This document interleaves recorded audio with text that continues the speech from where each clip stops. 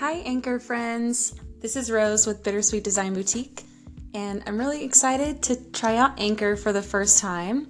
My husband Thomas has been talking about it for weeks, and he has encouraged me to hop on the bandwagon, so here I am, and I am going to give this a shot. So today I did something I don't normally do, and I wanted to share it with all of you. It's something that benefits others, and it just takes a minute to do, but it's also something that is often overlooked. So today I left a review for the company that built our house, which might sound silly, but I'll give you a little backstory so you can understand why this is so important to me. A year ago, my husband and I were living in San Antonio's Pearl District, which, if you haven't been there, it's a magical little place where you can literally walk outside your apartment building and you have tons of amazing restaurants and coffee shops, all kinds of amenities right at your fingertips. In April of last year, our daughter Griffin was born, and 2 weeks later, my sister and brother-in-law's only child, Caleb, passed away suddenly in his sleep.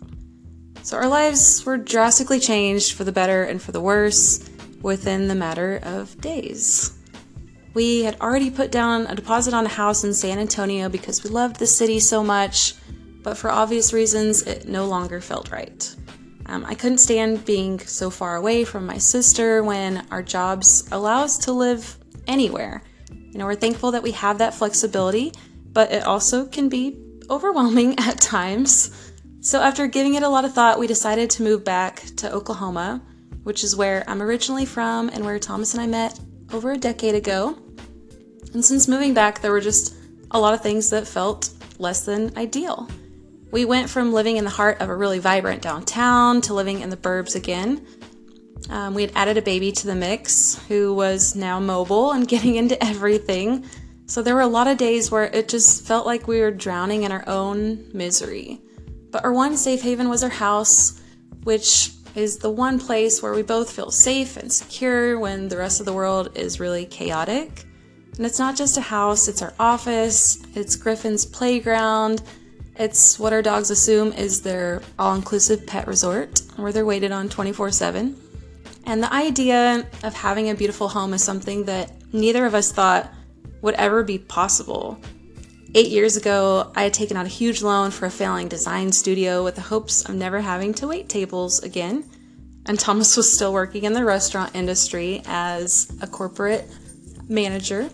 And it pretty much sucked his soul out of him. So he was so sweet and patient enough to allow me to chase my dreams as I was trying to figure out how in the world I was going to make a living out of being a graphic designer.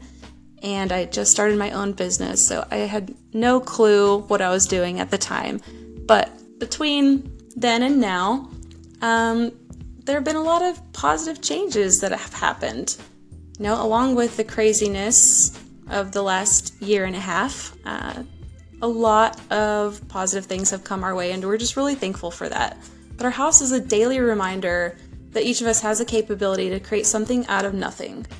And if you've ever built a house or purchased a home, you realize that there are so many people and working parts involved to actually make it happen. And it's pretty impressive to witness because there are 1.5 million things that can go wrong. And you can only imagine the types of comments and emails that someone like a home builder has to deal with on a regular basis. More than likely, they don't receive a lot of fan mail from people who are just bursting at the seams with all kinds of compliments. Most of the time, I would assume that they receive complaints from people that are unhappy with something. And this was just something that I thought about as I was leaving them a review, that most of the time, we don't really think to leave positive reviews. If we feel like we're treated poorly at a restaurant or receive bad service, it's the first thing that pops into our mind, like, oh, I could leave them a terrible review, which we don't normally do. But I know a lot of people do, and I just want to encourage you to think about someone or a business that you love. Think about leaving them a positive review because it really just takes a minute or two, and it will make a huge impact on the person reading it.